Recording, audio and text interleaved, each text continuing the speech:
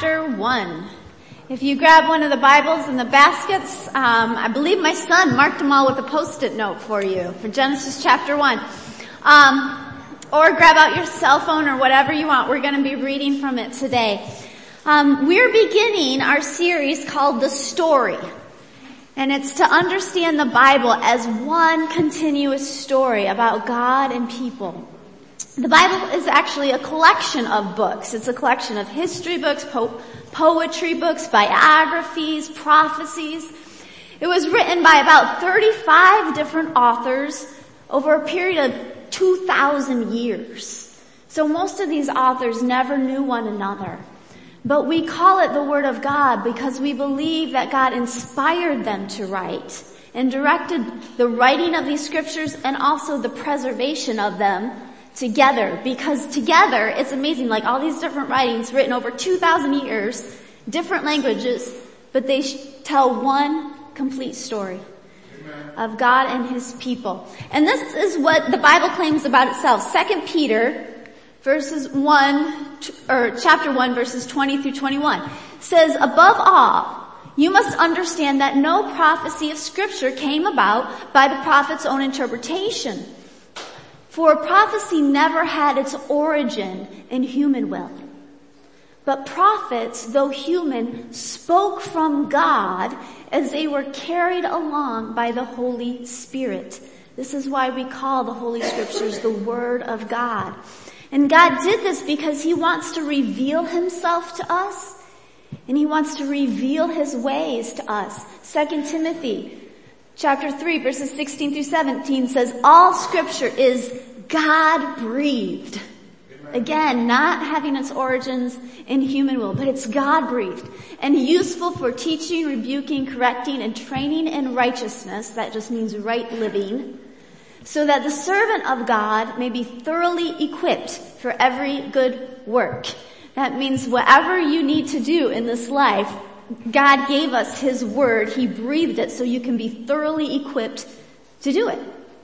It's a pretty great promise.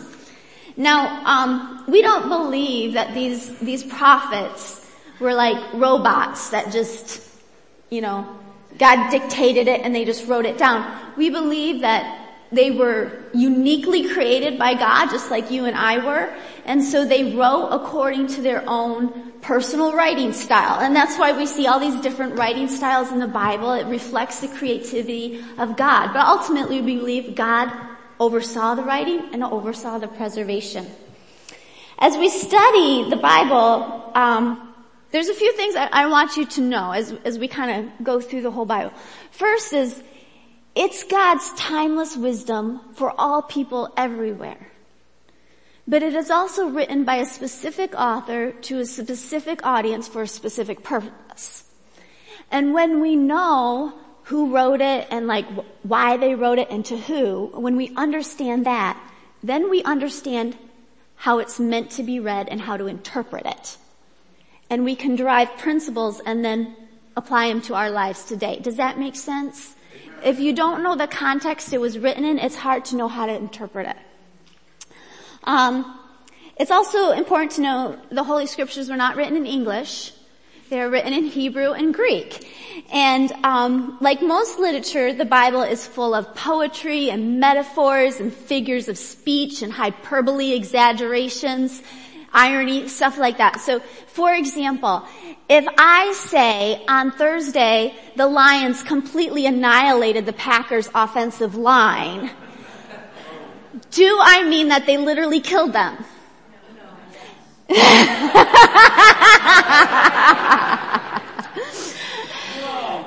I just mean they went to Lambeau Field and completely humiliated them on national television. And there are figures of speech like that in the Bible, all through the Bible. And sometimes when we take something written in one language and then translate it to another language, those figures of speech get harder to understand and people start to read things literally that were meant to be taken metaphorically. Does that make sense? Amen. So that's something we need to be careful about when we read the Bible. We're starting our series, of course, in Genesis chapter 1. with a hotly debated creation account. And before I touch on that debate, we need to know why Genesis 1 was originally written. Who wrote it? Why was he writing it? What was the audience? Okay? So Genesis was actually written by Moses. Moses wrote the first 5 books of the Bible: Genesis, Exodus, Leviticus, Numbers, and Deuteronomy.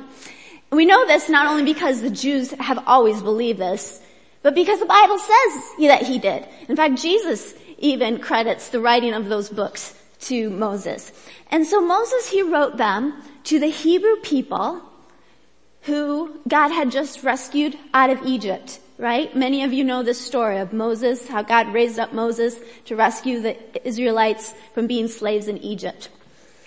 And he writes these, the Bible says he records the words of God. So the Israelites will know who God is. And they will know who they are. You see, the Hebrew people, the Israelites, they had been living in Egypt for 400 years. Many of those years as slaves. And so the Egyptians had been teaching them about God.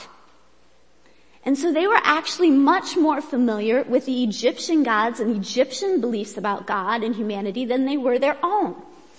So, for example, the Egyptians believed that the supreme God was Amun-Ra, or simply Ra. He's the god of the sun and the sky. And every day, Ra would kind of ride in this boat across the sky with the sun in his headdress. And this is how the sun went across the sky. And every night, then Ra would travel through the underworld, where he was unseen, and then he would rise up the next day and ride back across again, alright? Now, the interesting thing about what the Egyptians taught is that when Ra went through the underworld, every night he had to battle an evil serpent. The evil serpent was named Apopis. There you go. Apopis. And he was the god of darkness and chaos. And so, that's what they taught the Israelites about God. What they taught the Israelites about humanity was that the pharaohs were sons of God or sons of Ra, and they were the embodiment or image of God on earth. And therefore, they had the power to rule, and everybody must be in servitude towards the pharaoh. So this is the framework that the Israelite people, the slaves, have when God frees them. Genesis 1 is a poem meant to teach them who God truly is and who humans are meant to be. It's a poem with a lot of metaphorical language. That doesn't mean it's not historically accurate. Poems can be historically accurate. Poems can also have scientific facts in them. I believe this one does. I've studied the science of Genesis extensively, and I always find it very affirming, actually, to my faith. I think it's very interesting and very affirming. But I think the debate about how literally to take Genesis 1, things like, when it says day, does that mean 24 hours literally, or does that mean like a day and age and a span of time? I think when we get too wrapped up in those kind of debates, first of all, it causes unnecessary division. And secondly, we're kind of missing the point. Because Genesis 1 wasn't written to debate modern science. It was written to teach enslaved people who God is. Amen. And so we're going to read the poem today and look at it through the lens of what does it say about God? Okay? That's what we're going to focus on. We're going to read the whole thing, but I just want to kind of break it down a little bit for you ahead of time. The poem, the form of it, is a common Hebrew form for a poem. Probably this was the first one, and then they just use this form over and over again. But it has a prologue, which is like Genesis 1 through 2. And then it is broken into 6 parts. The 6 days. And then there's an epilogue, which is Genesis 2, 1 through 3. Alright? Don't always follow your chapter breaks when you're reading scripture. Read right through them, okay?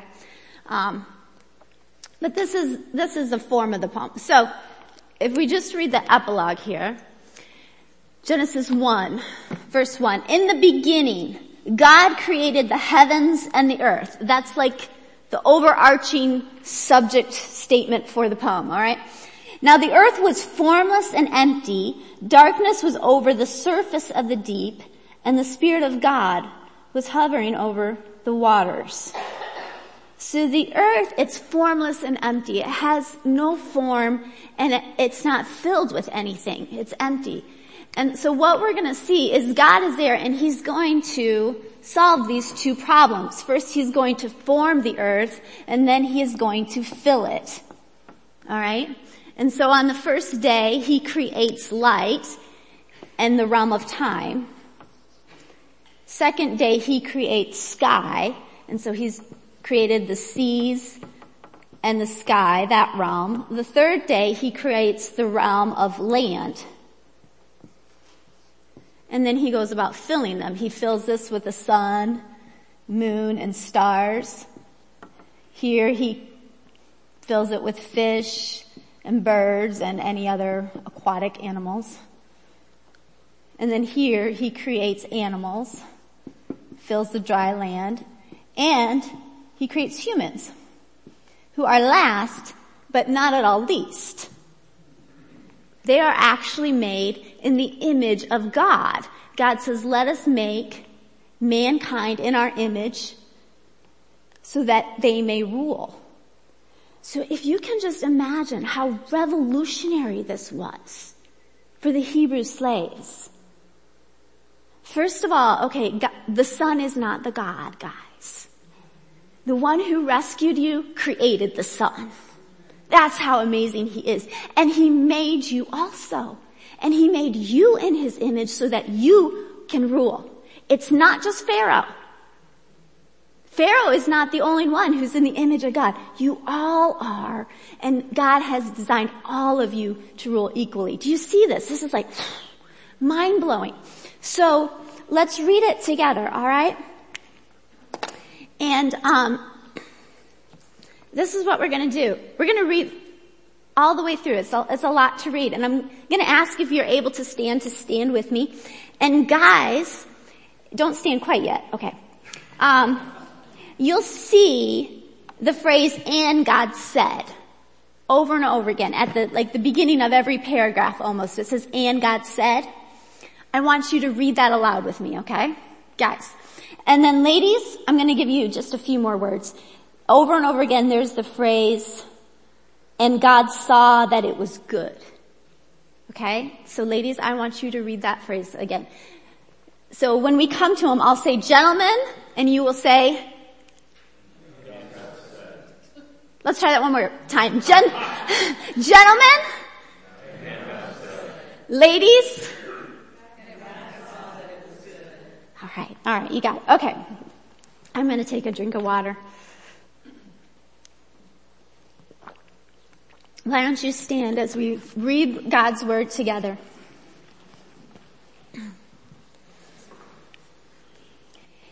In the beginning, God created the heavens and the earth. Now the earth was formless and empty. Darkness was over the surface of the deep, and the Spirit of God was hovering over the waters.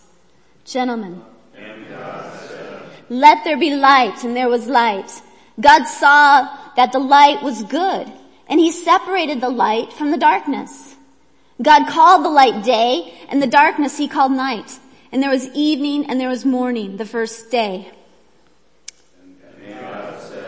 Let there be a vault between the waters to separate water from water. So God made the vault and separated the water under the vault from the water above it. And it was so. And God called the vault sky. And there was evening and morning, the second day. Let the water under the sky be gathered to one place, and let dry ground appear. And it was so. And God called the ground land, and the gathered waters he called seas. And God saw that it was good. Then God said, that one caught me. It said then, not and. But go ahead. Gentlemen, go ahead. Let the land produce vegetation, seed-bearing plants, and trees on the land that bear fruit with seed in it, according to their various kinds. And it was so. The land produced vegetation, plants bearing seeds according to their kinds, and trees bearing fruit with seed in it according to its kinds. And there was evening and there was morning, the third day. Let there be lights in the vaults of the sky to separate the day from the night.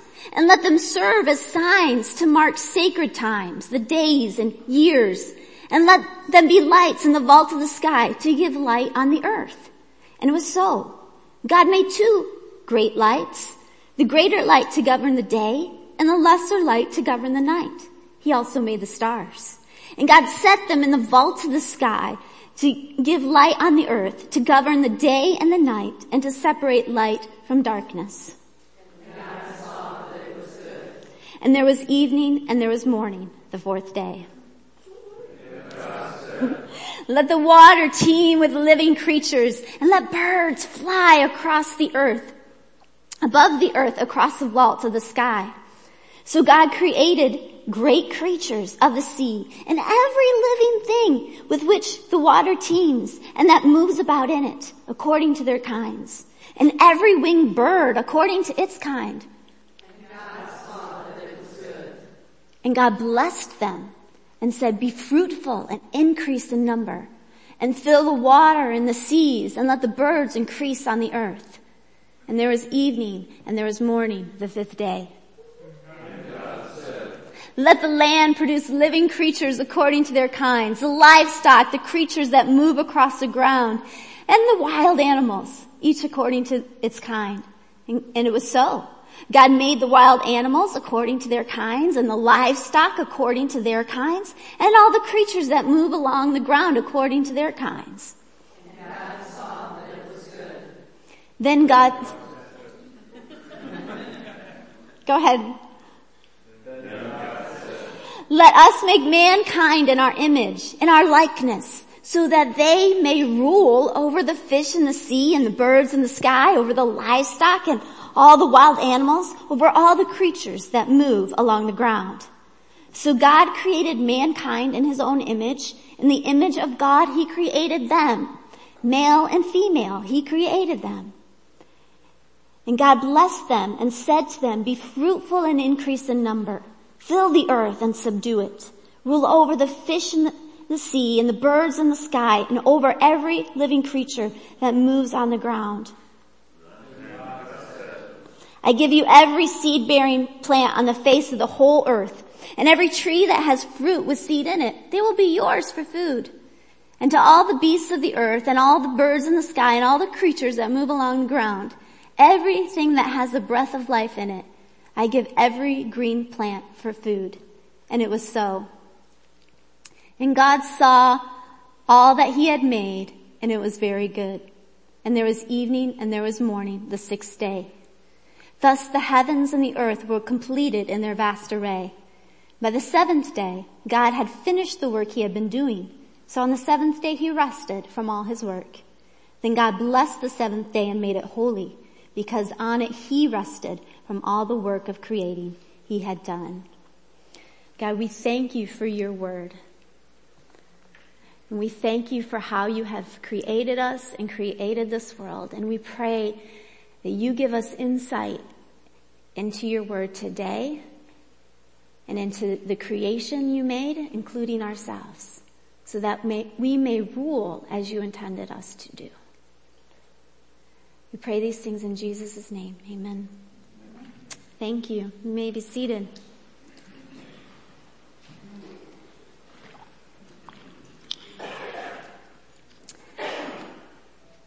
So I want to look at some of just the big truths that this passage teaches us about God. Like I said, sometimes we get so bogged down in the little itty-bitty details, we miss the big picture. So here's just some truths about God from Genesis 1. First of all, God speaks. He speaks. He is not silent. Second of all, this God, His Word, transforms chaos into order, life, and goodness. Every time. Every time He speaks, every time His Word goes forth, it transforms this chaoticness into something orderly and good and full of life. Third, God sees all of His creation. Like, He's diligent at this. He's like inspecting it. He sees His creation and He biasly sees His creation as good. Over and over again. Like He has a bias for delighting in His creation and they're like, yeah, that's good. I like it. That's His starting point. Alright? And fifth, He gives what is good. God always, everything that He does, every gift He gives is good and valuable. He not only gives humanity the earth and, land and food, good food, but He gives them authority to rule. This is a God who shares what is good. And He's clearly not intimidated by humankind at all. Right? Like He is not threatened by us. He makes us in His image. He tells us to rule and multiply. This is in stark contrast to a lot of the other creation myths from other religions. I want to keep reading to learn a little bit more about the account. One of the good things that He gives us, that was already mentioned, was food, right? And in chapter 2 verse 9, it says, the Lord God made all kinds of trees grow out of the ground. Chapter 2 is kind of a retelling of the creation story, but not in a poem. It's a little more like a historical narrative style. But he says, the Lord God made all kinds of trees grow out of the ground, trees that were pleasing to the eye and good food. In the middle of the garden were the tree of life and the tree of the knowledge of good and evil. So His intention right away was for humans to live eternally. He gave them the tree of life. Skipping on to verse 16. And the Lord God commanded the man, you are free to eat from any tree in the garden, but you must not eat from the tree of the knowledge of good and evil, for when you eat of it, you will certainly die. So eat from the tree of life right next to it. And all the other ones. Just don't eat this one, alright? Because then you'll have the knowledge of evil. And when you have the knowledge of evil, you'll die. And the Lord God said, it is not good for the man to be alone. This is the only thing in all His creation that God says is not good, for man to be alone. I will make a helper suitable for him. Now a lot of damage has been done with this word helper here. And so I just want to kind of show you, the word in Hebrew is Azer. And Azer is used repeatedly throughout the Bible to refer to a helper and often to refer to God as our helper. Just because someone helps you doesn't mean they're weaker than you. Okay? You can be helped from someone stronger, from someone of equal strength, or from someone who is weaker. To know what kind of helper Eve is supposed to be, we gotta keep reading. Verse 21. So the Lord God caused the man to fall into a deep sleep, and while he was sleeping, He took one of the man's ribs and closed it up the place with flesh. Then the Lord God made a woman from the rib He had taken out of the man, and He brought her to the man. So Eve, she's not made from the heel. She's not made from the head either. She's made from the rib, which is a sign of equality. And the man actually instantly recognizes this. In verse 23, the man said, this is now bone of my bones and flesh of my flesh. He's saying she's made of the same stuff I am. That's what that means. She shall be called woman, for she was taken out of man. And just like woman and man sound a whole lot alike, in Hebrew these two words sound almost identical. It's like the most equal sounding thing he can call her and still make a distinction between the two of them. And I think that's important for us to know because there's a lot of messed up ideas about gender in our world. But from the Bible's perspective, how God created man and woman is that they are very much equal, but there is a distinction. Alright, so, verse 24. That is why a man leaves his father and mother and is united to his wife and they become one flesh. Adam and Eve were both naked and they felt no shame. Continuing on. Now the serpent was more crafty than any of the wild animals the Lord God had made. He said to the woman, did God really say you must not eat from any tree in the garden? Now this is like, if we were reading this, all of a sudden you're like, wait, what? There's a talking serpent? You know, like where did this come from? But the Israelites, when Moses is telling them this, they knew who the serpent was. Who is the serpent? Yeah, he's the evil god of darkness and chaos. What was the world in before God started creating it? What state was the world in? It was chaos and it was darkness. There was no light. So what is the agenda of this serpent?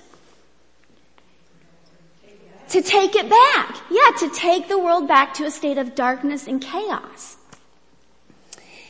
And he does that by tempting the woman to doubt God's word. Did God really say, and this is interesting, he goes to the woman first because she's weaker?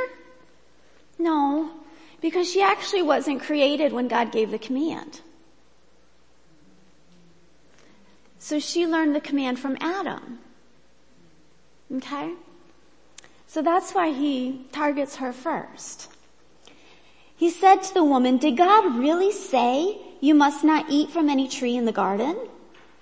And the woman said to the serpent, well, we may eat from the trees in the garden, but God did say you must not eat fruit from the tree that is in the middle of the garden, and you must not touch it or you will die.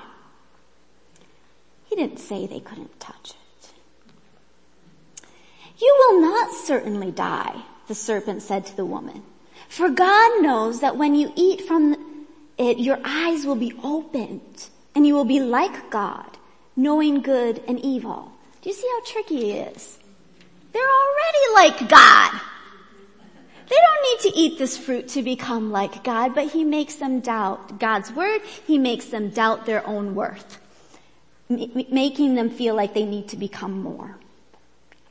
When the woman saw that the fruit of the tree was good for food and pleasing to the eye, and also desirable for gaining wisdom, she took some and ate it.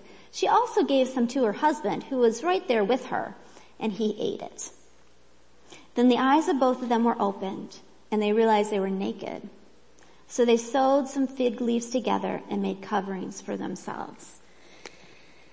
Next week we will talk about the consequences of their rebellion. But this week I just want to focus on what this teaches about God, the truth, and also the lies that we're tempted to believe. So first of all, one of the lies we often believe is that God is silent and we've got to figure these things out on our own. Or that it's just too hard to hear from him and so we got to figure these things out on our own. Like Eve or Adam could have asked God about what the serpent was saying, but they didn't. And we do that all the time. We think that part of being mature and growing up is that we got to figure it out on our own. But the truth is God speaks. He speaks over and over again, and he will speak to us. Another lie is that God's word isn't powerful or trustworthy. Did God really say that? Like, did you really hear him? Are you really sure that you can understand God's word? And like if he says you're gonna die, you're not gonna die. Like if God says that's bad for you, it's not really bad for you. We're tempted to believe that God's word isn't really trustworthy and that it's not powerful, that what it says isn't going to happen. But the truth is God's word is very powerful. He says that his word always goes out and never returns void, but it goes out and accomplishes the purposes for which it is sent. God's word always accomplishes its purposes, always transforms. And specifically, God's word transforms chaos into order and goodness and life. Another lie is that God doesn't see and God doesn't really care. He doesn't really know what's going on. But this God is constantly checking out his creation. He is constantly seeing. One of the it was the second verse that my dad had me memorize. It was Proverbs 15:3 that says, the eyes of the Lord are in every place, watching over the evil and the good. You can imagine why my dad had me memorize that as a kid. But God, he is looking, he does see you. He does know what's going on in your life. And he's ready to speak to you. And if you listen and you let his word come alive in your life, it's going to transform the chaos of your life into what? Order, goodness, and life. Every time. The next lie is that God biasly judges his creation as bad. That when God sees his creation, he is just always disappointed and we can't measure up and it's like, But the truth is God has a bias for viewing his creation with grace. That he loves his creation. It doesn't mean that he doesn't call sin sin. He does. And when we get to the, story about Noah, it talks about how God looks on the earth and he's so sad by what's happening and he wishes he had never even made us. So God does get disappointed. And sometimes he gets downright angry. But we have to understand that's not his starting position. His starting position and bias is to see his creation as good and to see us with grace. And over again, as we read through the stories of the Bible, you will see God call people righteous who are not. People who are severely messed up. God will say, I love him. That's a righteous person. God has a bias of seeing you with grace. And the last lie is that God withholds what is good. I think this is one of the reasons why we often don't learn or don't apply what we know about God's word, is because we just tend to think that if we really obey this, God is going to withhold good things from us. And we're going to end up miserable, alone. Okay, let's just talk about that one for a moment. Let's just talk about that one, because I think that's one of the biggest ones people struggle with, is that if I follow God, he's gonna rob me of romantic love. What was the one thing God said was not good in his creation? God gives good gifts. He gives good gifts.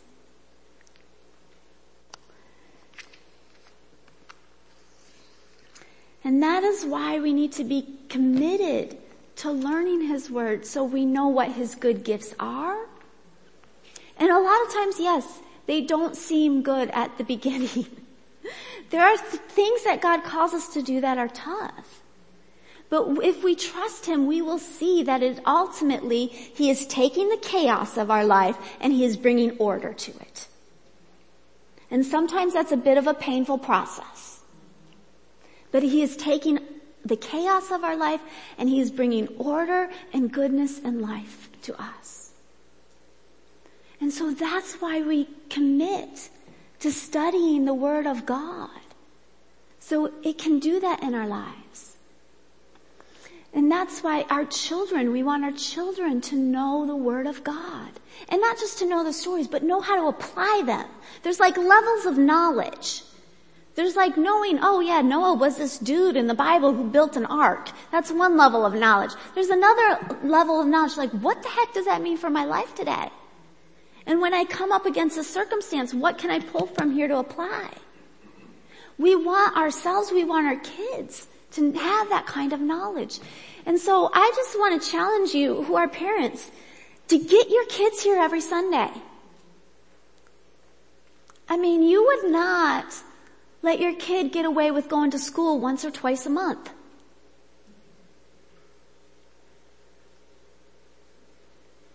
The knowledge of the Word of God is essential to their lives.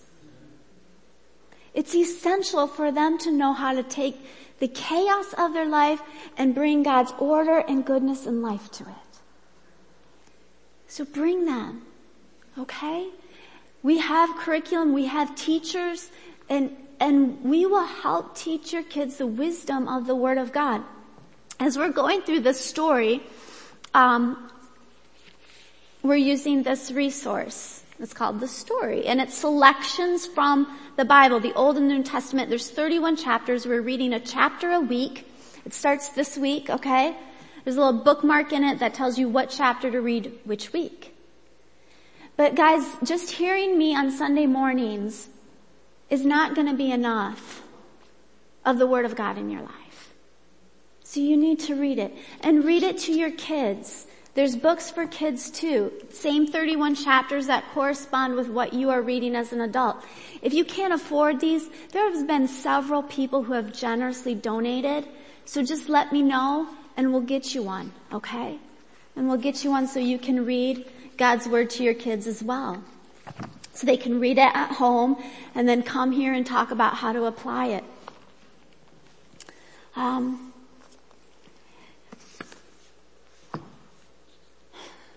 But that's one big takeaway I want you guys to have. That God's Word, it always, every single time, transforms the chaos of life into order, goodness, and true life. The second big takeaway is that you are His image bearer. Which means when you speak the Word of God, what do?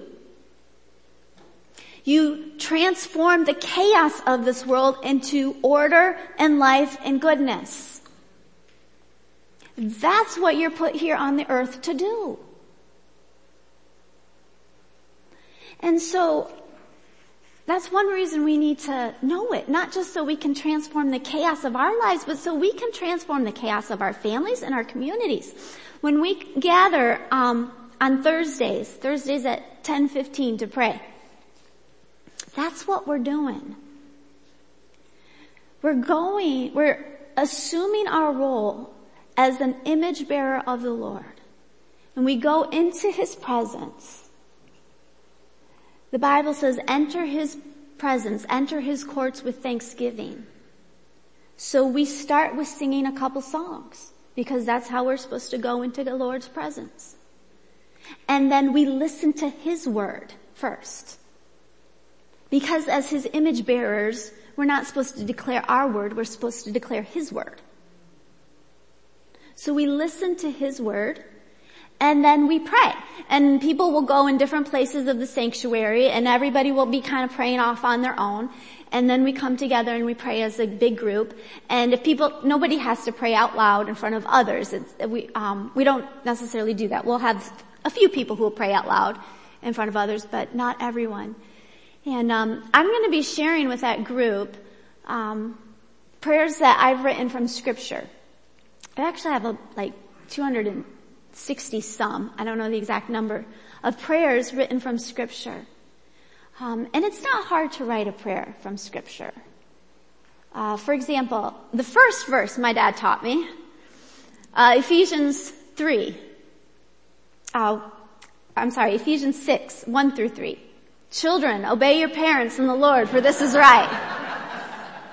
Honor your father and mother, which is the first commandment with a promise that it may go well with you and you may enjoy long life on the earth. That's Ephesians 6:1-3. And so turn it into a prayer. It's very simple. Lord, let our children obey their parents, for this is right. Let them honor their father and mother, because you have promised that if they do, Lord, it will go well with them and they will enjoy long life on the earth. Do you see how simple that was? Yes. Okay, so that's a freebie, parents. You can start praying that one. It's going to make your life and your children's lives a lot easier. But that's what intercessory prayer is. When we go into God's presence, we listen to His word, and then we speak it out.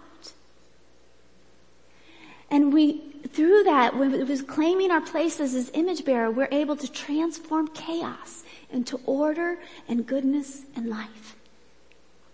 It's powerful. The Word of God says the prayer of a righteous person is powerful and effective. Much more powerful than all those self-help books and podcasts you listen to. Right? If you can come Thursdays at 10:15, please come. If you have little ones, bring them.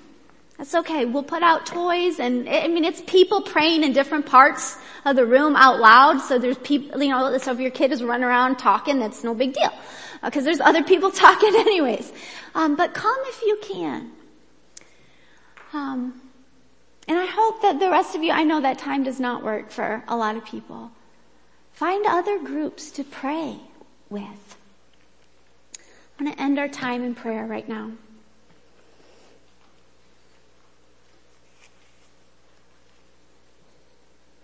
Heavenly Father, I just thank you for your word and the worth that it ascribes to both you and to us.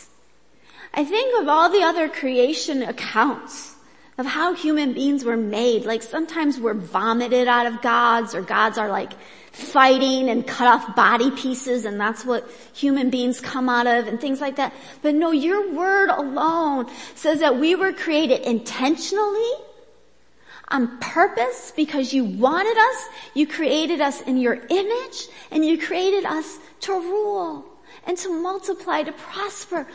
God, there is no other religion that puts that much value on human life. Thank you for your goodness. Thank you for creating this world good.